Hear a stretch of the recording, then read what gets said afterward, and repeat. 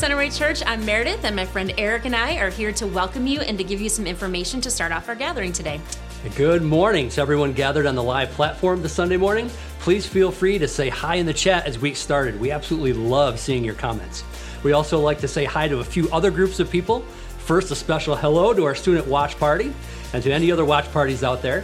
We also know some of you are watching or listening later on in the week, so hello to you too.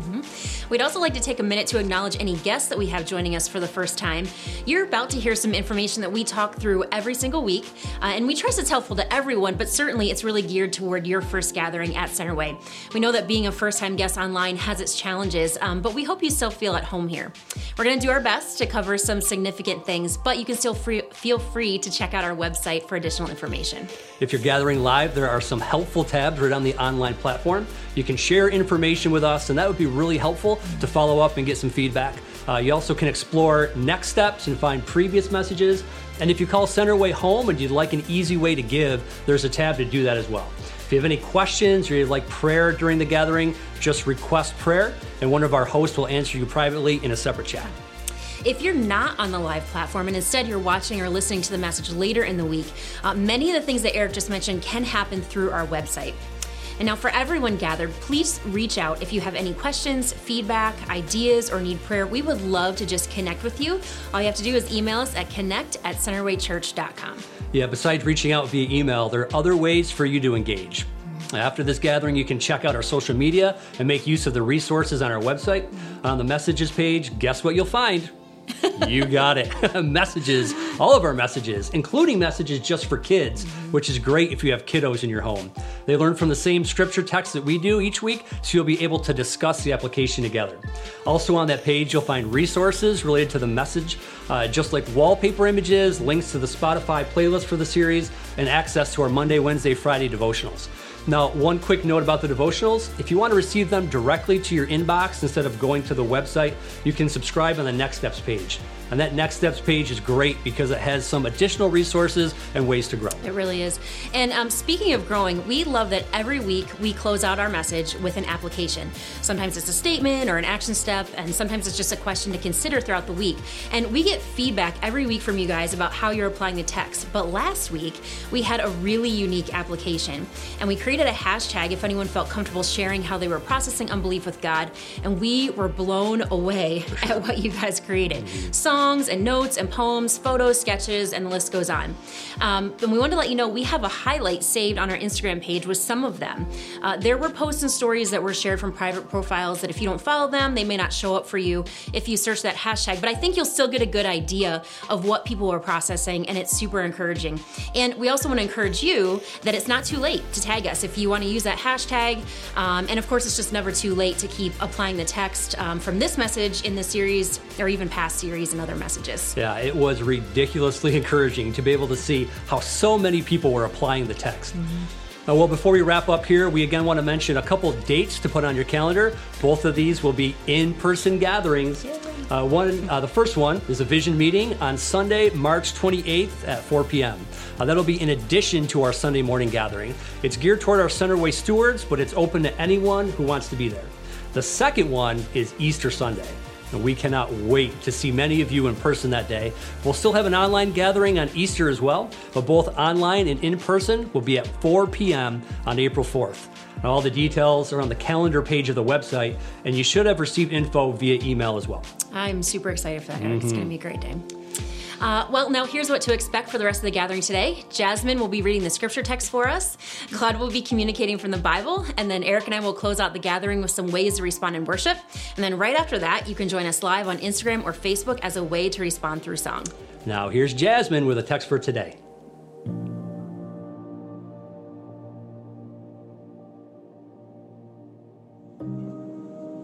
Hi everyone, my name is Jasmine and I will be reading scripture today. We will be reading from Mark chapter 9 verses 30 through 37. They went on from there and passed through Galilee, and he did not want anyone to know, for he was teaching his disciples, saying to them, "The Son of Man is going to be delivered into the hands of men, and they will kill him. And when he is killed, after 3 days he will rise." But they did not understand the saying and were afraid to ask him. And they came to Capernaum. And when he was in the house, he asked them, "What were you discussing on the way?" But they kept silent, for on the way they had argued with one another about who was the greatest. And he sat down and called the 12. And he said to them, "If anyone would be first, he must be last of all and servant all." And he took a child and put him in the midst of them. And taking him in his arms, he said to them, "Whoever receives one such child in my name receives me. And whoever receives me receives not me, but him who sent me." Thank you, guys.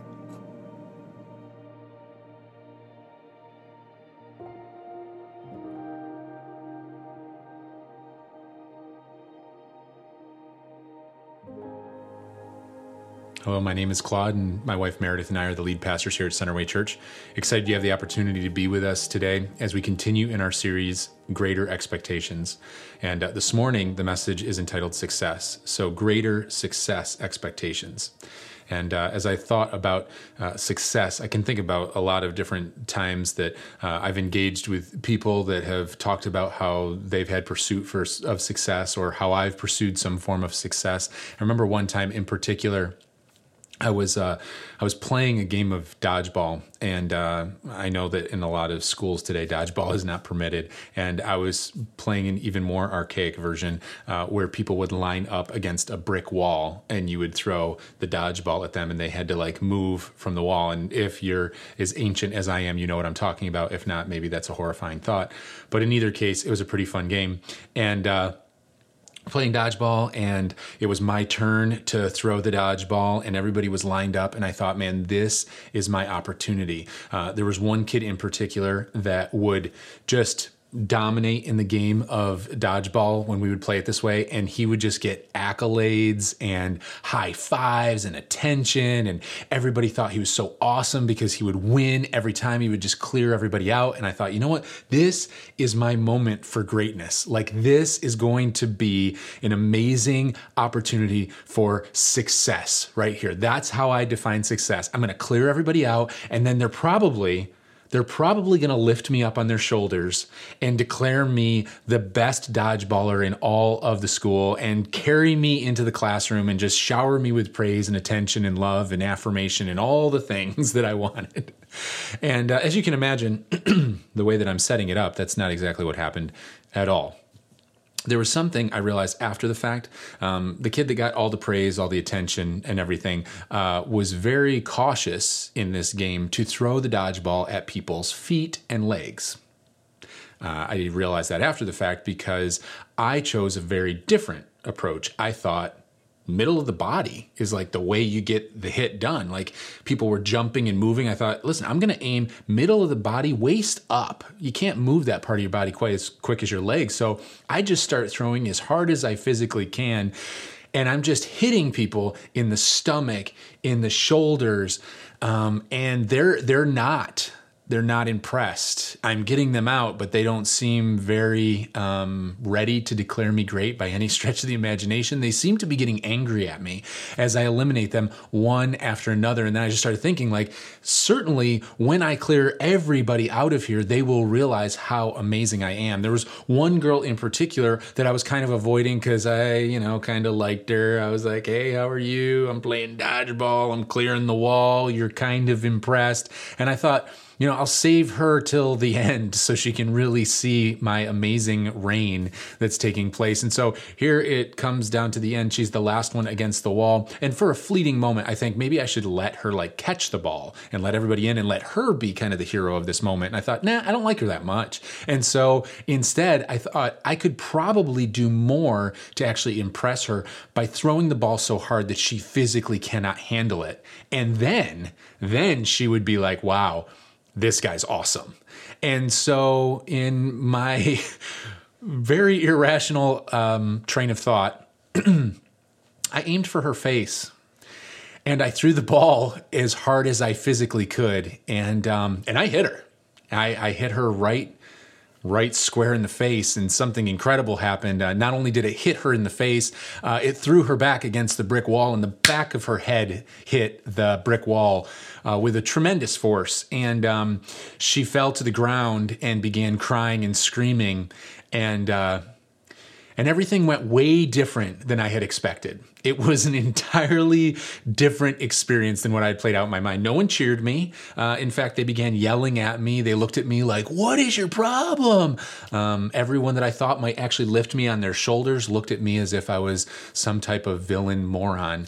And I ran over and was apologetic, and I didn't mean to do that. And everyone's like, "How can you not mean to do that?" And it was just a devastating moment. But that's how I met Meredith. And no, I'm just kidding. It wasn't Meredith. But it was when I was in college. No, that's a joke too. I don't know why. I'm just kind of rambling. I was in elementary school, and it was someone whose name I actually don't remember.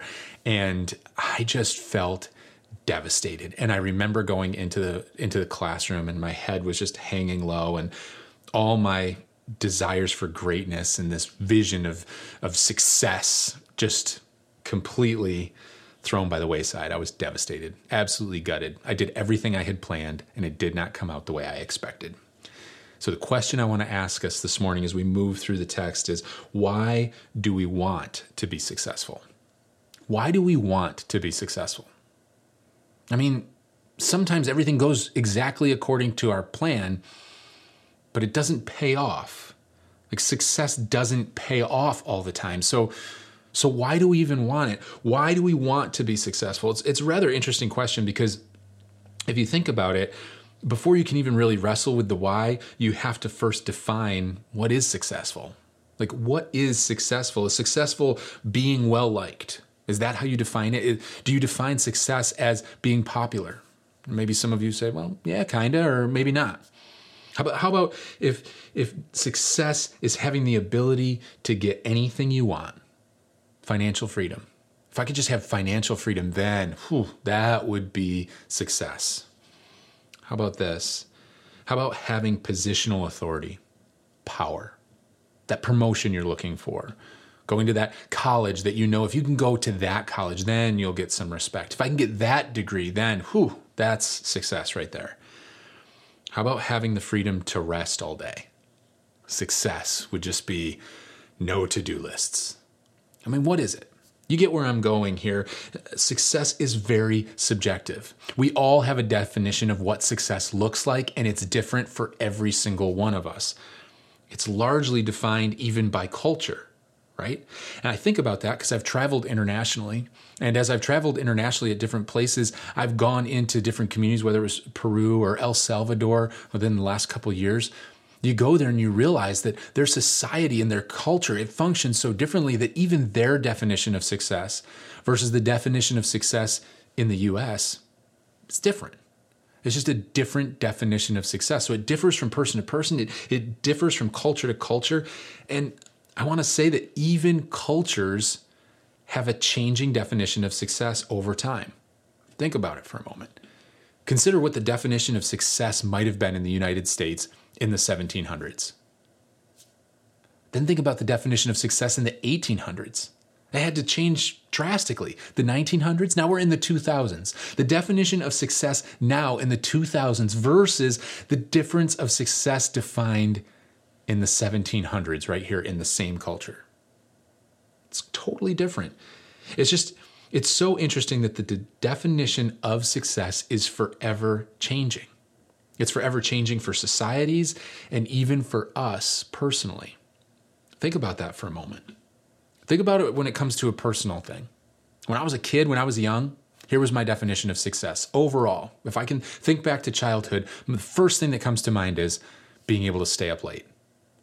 Man, I would start my argument at like dinner time, hey, so I got all my homework done for the weekend and, it is Saturday tomorrow, so I could sleep in. Like, do you think I could maybe stay up as late as I want tonight?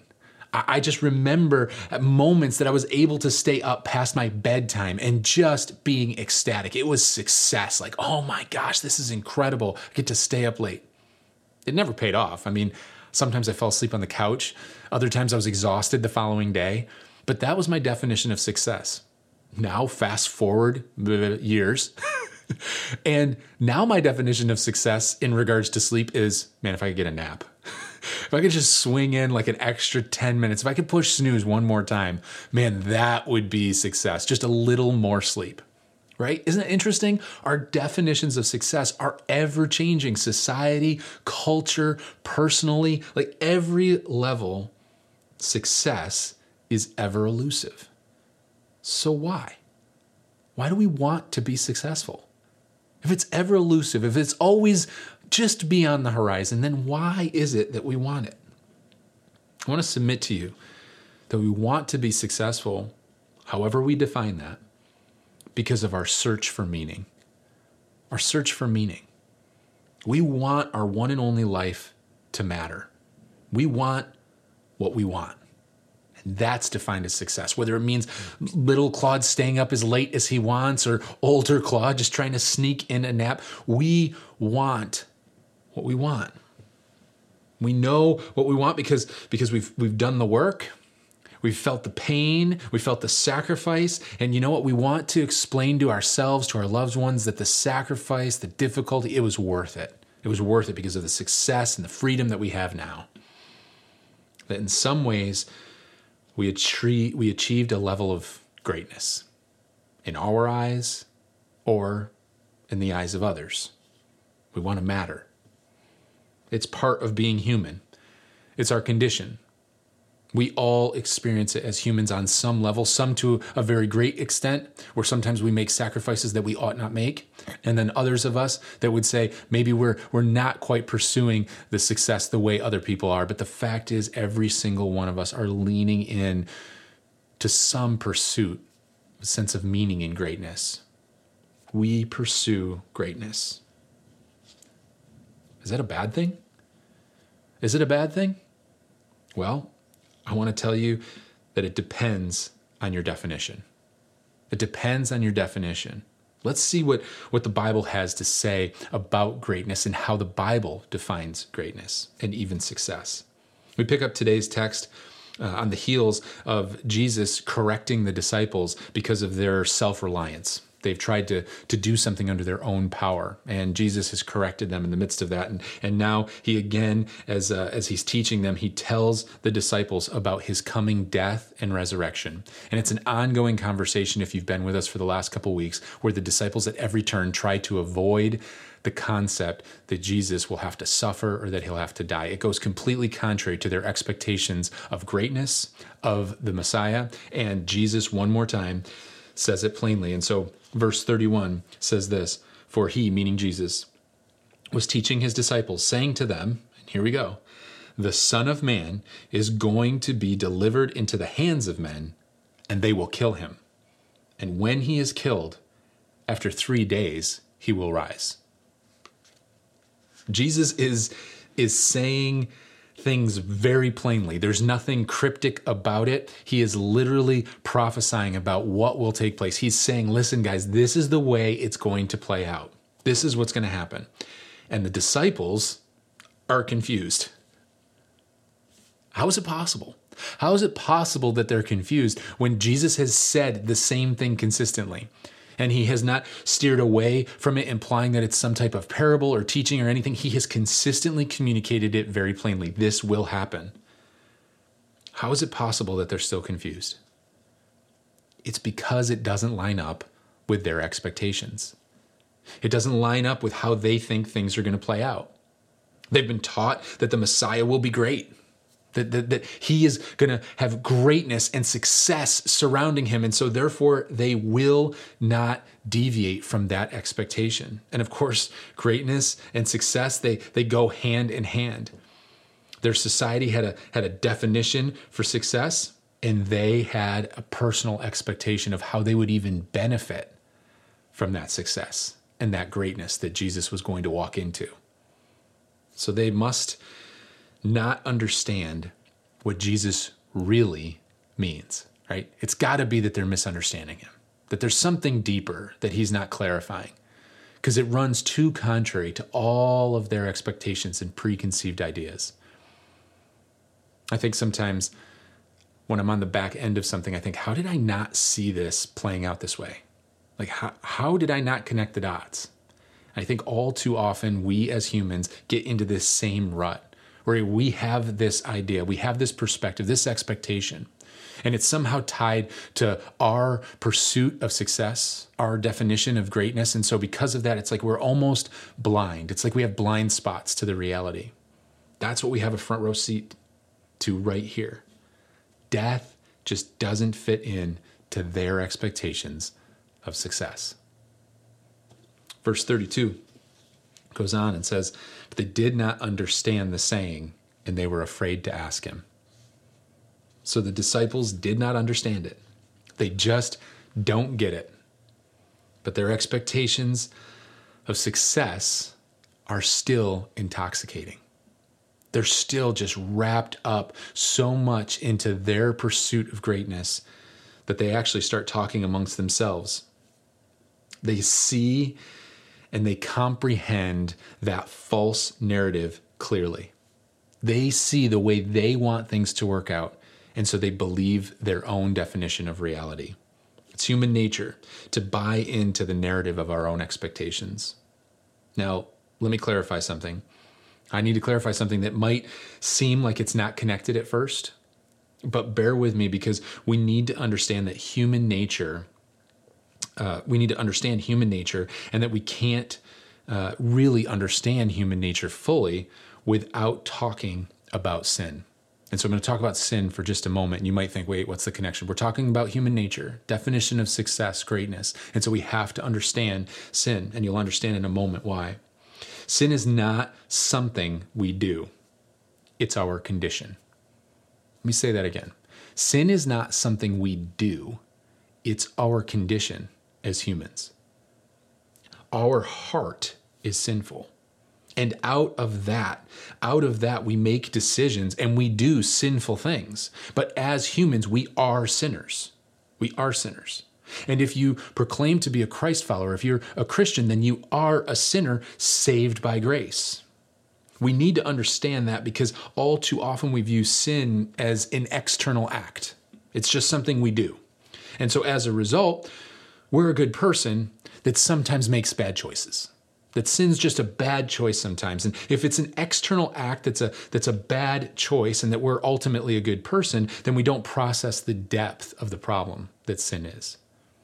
If sin is just an external thing, then one could simply just stop doing that. I'm going to stop making the bad decision. And so if I stop doing the sin act, then I'll behave. And by behaving, I solve my own sin problem. I can be the savior of my own life. See? I'm a good person that just chooses to do good things. And as a result, I'm okay. Everything's all right. But of course, the problem is greater than that. It runs far deeper. You see, the trap is to minimize and rationalize our sin. And in doing so, we minimize the grace of the cross. If we can solve our sin problem, then the cross was not necessary. So by minimizing and rationalizing our sin, we minimize the grace of the cross. The disciples don't understand their sin condition.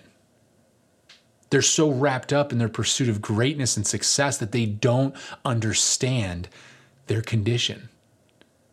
How about you? How about you? Do you understand today the depth of the sin problem as a human being? Have you really allowed the problem to come front and center? Or are you so busy in pursuit of the definition that this world has for success and greatness that you're leveraging all your time, talent, treasure, effort, everything, leaning into, oh man, if I could just get that, oh, then I would have success. Then people would respect me. Then I'd be lifted up on their shoulders and I'd be carried into greatness of the hallways, right? Listen. It's only in truly understanding our depravity. It's only in truly understanding the problem and the hopeless condition that we can ultimately process the magnitude of what it is that Jesus did for us. while we were his enemy, the word of God says. While we were enemies of God, he took our penalty. He solved our problem. He died the death that we deserve. He closed the gap between us and God, not because of our behavior, not because of what it is that we offer, but because he loves us, because he first loved us, because you're valuable, because you're loved. As messed up as you are, as sinful as you are, God loved you so much that he sent his one and only son to die the death that you deserve. We have to grasp the depth of that so we can be filled with greater success expectations. We have to adjust what it is that we think success really is. Because of his grace, not because of our behavior, but because of the person and work of Jesus Christ. Now, our human nature kind of resists this. It resists the idea that we're in some way hopeless or the depravity of our own situation. But I want to tell you, in the quietness of your own mind, I think you can fathom that. You might not want to admit it, and the irony is we're all in the same boat, but we don't want to kind of be vulnerable and lower our own, our own self-perception or the perception we have that we want others to have of us.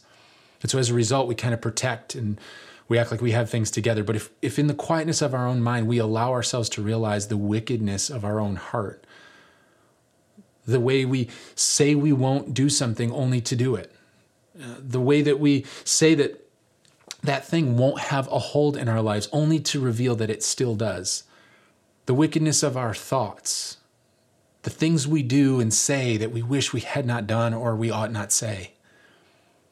We have to come to grips with that. And as our human nature resists that, I want to tell you, the disciples resisted it as well. It's part of the reason why they don't get it and why sometimes we don't get it. After everything that Jesus has disclosed to the disciples, everything he has laid out plainly for them about his death and resurrection, they are literally arguing about which of them is the greatest. That's what we see in the text here. In fact, Jesus even asks them, hey, so what were you talking about? They're like, Verse 34 says this. Jesus says, what were you discussing along the way, as I mentioned? And then verse 34 is their response. But they kept silent. For on the way, they had argued with one another about who was the greatest. So Jesus is laying out for them the redemption story. He's talking about his death and ultimate resurrection. And the way they're responding to that is to argue amongst themselves who is the greatest. They're intoxicated with the idea of success. They, like us, are intoxicated with the idea of success, so much so that it's blinding them to what's taking place right before them. Their expectations are overrunning reality. They don't want to admit it, and maybe we don't want to admit it, but they are obsessed with being successful. You see, their conversation is actually revealing their condition. They are literally illustrating why the cross is necessary. Why it's necessary, because in and of ourselves, we just think of self. We pursue self. Sin reveals our pursuit of greatness. Sin makes everything about us, about what we want, what it is I deserve, what it is that I think I need. Listen, I need this. I deserve this. This is about me. That's why when we even achieve any form of success by the world's standards, it feels good for a moment, but then it's fleeting because it's all about us. It's about the moment that we can get the attention or the moment that we can have an idea of self-worth. And I know that some of you are like, I don't want any attention. I want to be behind the scenes. But you want to know that your one and only life matters. That what it is that you do matters, that the effort that you put in has a lasting impact. The pain, the hurt, that it was worth it, that the work all adds up to something greater than yourself. We say at the end of the day, we want our will. That's why sometimes we shake our fist at God and we're mad because things are not working out according to our expectations. I want my will. I mean, isn't life really about me being happy? Isn't that interesting? I think that's what the culture would say. Culture would probably say, listen, you only live once, just do it. Like, just do whatever you want. Just lean in and enjoy life. This is about you. But it doesn't actually deliver ever, right? If it's about me being happy, I mean, of course not. Of course, this life can't be about me being happy. If it's that shallow and that easy to buy into, then the reality is we should find some sense of fulfillment when we get the things that we think success will bring. But we never do. We never do. People that have full bank accounts want them more full. People that have amazing things want more amazing things. And in our society of comparison and looking at others, we just continually strive and strive. The person that gets the promotion wants the next promotion. The person that owns the company wants another company.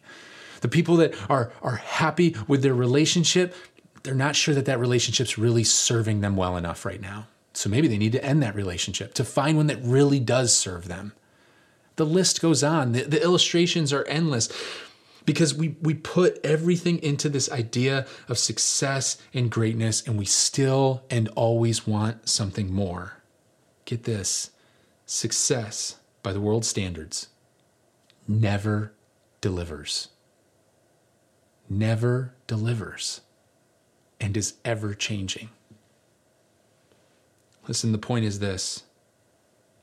If we were there, if we were sitting with the disciples, if we were walking alongside them, we would be part of this argument.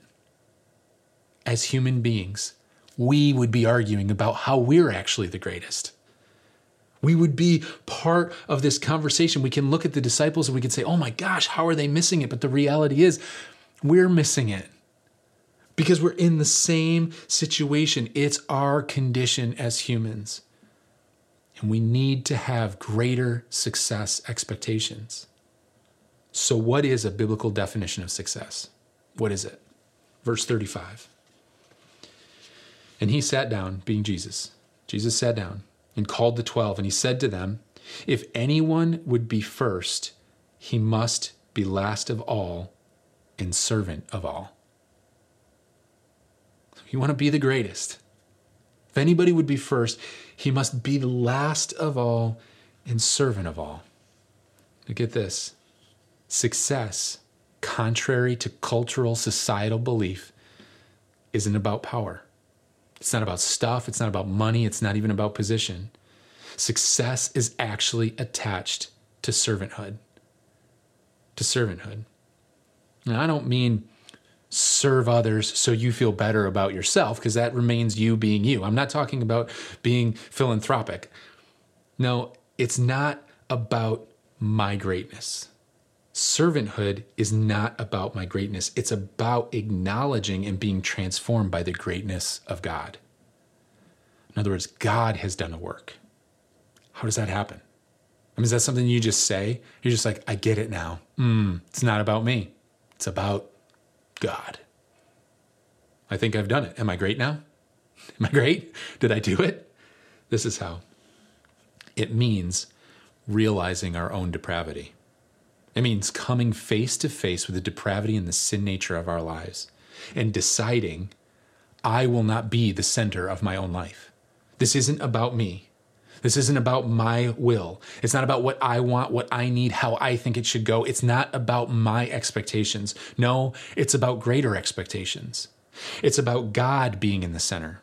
It's about making a decision to say, I will not be the middle of my life. I will ask Jesus to be the Lord and leader of my life, not simply in a prayer, but in everyday function and in practice, to where it informs the way I spend my money, the way I spend my time, the decisions I make, where I go, where I don't go, what I engage in and what I don't. Not because I'm trying to behave, but because I've been transformed by the truth of the gospel. And that has helped me understand the greatness of God and the definition of what true success is and what it means when Jesus says, I want you to live life and life to the fullest. Life to the fullest is greatness. It is success, and it's defined as God in the center and God's will be done. In fact, Jesus modeled it. Jesus modeled it when he was in the Garden of Gethsemane. And he sat there, and the Word of God says that he was praying, and literally drops of blood were coming out of his pores, because he was in such turmoil and anguish. But he said, not wanting to go to the cross in his flesh, but in the reality of what it is that needed to be done for you and for me, he said, not my will, God, but your will. And he walked the death that we deserved and had victory over death and sin, and is victorious and imparts that upon us. He modeled it. God's will be done. It's a decision. But here's the deal. Jesus doesn't just stop there with the disciples. Just in case the disciples kind of aren't connecting the dots, and in case we're missing it still today, he illustrates servanthood. He illustrates it in verse 37. He goes on and he says this, whoever receives one such child in my name receives me, and whoever receives me receives not me, but him who sent me. So this passage has actually been preached and taught on quite a bit, and that's fine. And he's definitely increasing the value of children in a society where children are kind of pushed down. And there's a lot of different ways that you could go with this text if you're just kind of pulling it out to teach on it. But I want us to consider the text in context for a moment. Children in their society were insignificant. No social status whatsoever. Jesus is breaking social norms here by bringing this child into center attention. A child is powerless, has very little belongings, dependent upon others. Listen, the point is this. A child brings nothing to the table. A child brings nothing to the table. What Jesus is saying is that greatness is servanthood, which means there's nothing in it for you. There's nothing in it for you. That's what servanthood is. That's completely countercultural. It's counterintuitive. It goes against every part of our being. How do we function with nothing in it for me? How do I do that? Christ followers ought to serve and love, expecting nothing in return. Think about that. Christ followers ought to serve and love, expecting nothing in return. I'm not saying that when worldly success comes your way, that somehow you need to resist that and say, oh, it's sinful, it's sinful. I can't get that promotion. I can't move forward. I can't have nice stuff. I can't. No. I'm not saying that. I'm not talking about worldly success coming your way and you resisting it in some bizarre, guilt-ridden way. I'm talking about your heart condition. I'm talking about taking everything that comes your way and putting it in perspective of a greater expectation of the mission that God has us on. And to put it in with handles that don't have you in the center, where it's pursuit of more. I continue to strive. Instead, be content with what it is that God has provided. And when more comes, realize it's part of a mission. It's part of something that God has blessed you with for a purpose and a reason. And to pray and to consider, what does it look like, God? Why is this coming into my life? How can I leverage this towards the furtherance of your kingdom? With my one and only life, how can I live for you? Your will, not mine. You see, if and when we experience success by the world's standards, we put that in its right place with God in the center. God, your will. Your will. This is not because we should do this. So hear me on that. I'm not saying Christians should do this, because that turns into you just trying, right? And striving and being like, okay, I will be a great Christian. I will be successful in being a Christian. And you can lean in, and so you can have the wrong motives doing right. Like what? It's because it's a heart condition. We can lean very easily and say, okay, I'm going to be the best Christian I can be. Oh my gosh, it's exhausting. And guess what? That never delivers either, because you're pursuing the wrong thing. No, it's not because we should, but rather because we realize our depravity, and we realize that we are graciously loved and have been amazingly served. It's because of what Christ has done that we are able to love and serve. So it's about speaking the truth of the gospel to ourselves. I can love because I am loved. I can serve because God has served me. And so I'm not conjuring it up. I'm being transformed by the truth of the gospel. And so that's what this text is about. That's what Jesus is trying to tell the disciples. Will you quit being so intoxicated by the world's system and lean into the kingdom of God? Will you love and serve because Jesus has loved and served you? We say every week that the text requires something of us. And so I have a challenge for you this week, that this week you'd intentionally serve others out of love for them and Jesus. Intentionally serve others out of love for them and Jesus. I want you to look for opportunities to live on mission. And now you might hear that this week and say, I can't try to love and serve from a place that I haven't experienced that love from God myself. And so if you're out there and you have not asked Jesus to be the center of your life, to be the Lord and leader of your life, and you're still kind of sitting on the throne of your own life, it's as simple as praying a prayer and asking him to be the Lord and leader of your life. You can pray something like this wherever you may find yourself as you're hearing this or watching. A simple prayer, just acknowledging the fact that you are a sinner and that Jesus died for your sins. Ask him to forgive you, to be the Lord and leader, that he would be the center of your life. That begins a relationship. In fact, if you've prayed that prayer right now and you're live with us, I want to encourage you to just click on Request a Prayer, and you'll go into a private chat with one of our hosts, and they'll just walk you through some next steps. And we'd love to have that conversation with you. If you're listening or watching later, you can reach out to us through our email address or through our website, and we would love to just walk alongside you as you navigate what it looks like to put Jesus in the center of your life. For others of you that have already prayed that prayer, that have already crossed that line of salvation, do you function in a way that is clear you know that you are loved and served? Have you allowed the truth of the gospel to transform you daily? Daily. Oh my gosh, it has to be daily, because as much as we are sanctified at the moment of salvation, sanctification is also an ongoing process, and our hearts are desperately wicked, and we will lean towards our humanity unless we continually say, God, will you walk with me today? Will you reveal the places that I can love and serve others? As a parent, maybe you need to intentionally love and serve your children. Maybe as a spouse, maybe as a child towards a parent. Maybe it means a coworker. Maybe it means an enemy, someone that is just against you in every way. And yet you're going to show them love. Why? Because while you were an enemy of God, he loved you. You see, we have to be transformed by the truth. For others of us, I just want to challenge you, if you live that way every day, if you've been sitting there saying yes and amen to all of this, the text still requires something of you.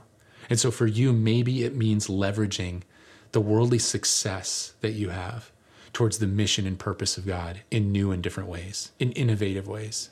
To take some God risks and to say, you know what, I'm going to put my money where my mouth is. I'm going to put my time where it is that I say I want to spend time. I'm going to lean into the things of God, and I'm going to tell the Lord I am available and willing. And I'm going to leverage everything towards the furtherance of my one and only life because of the purpose and mission that he has for me. Let's live on mission together. Let's pray. Heavenly Father, we come before you today, And we ask that you would just reveal to us what it is that we should be leaning into, whether it's for our personal relationship with you, if it means allowing the truth of the gospel to transform the relationships that we have with others, that we would be people that are servants, that live in a way that we love and serve others because we are loved and served.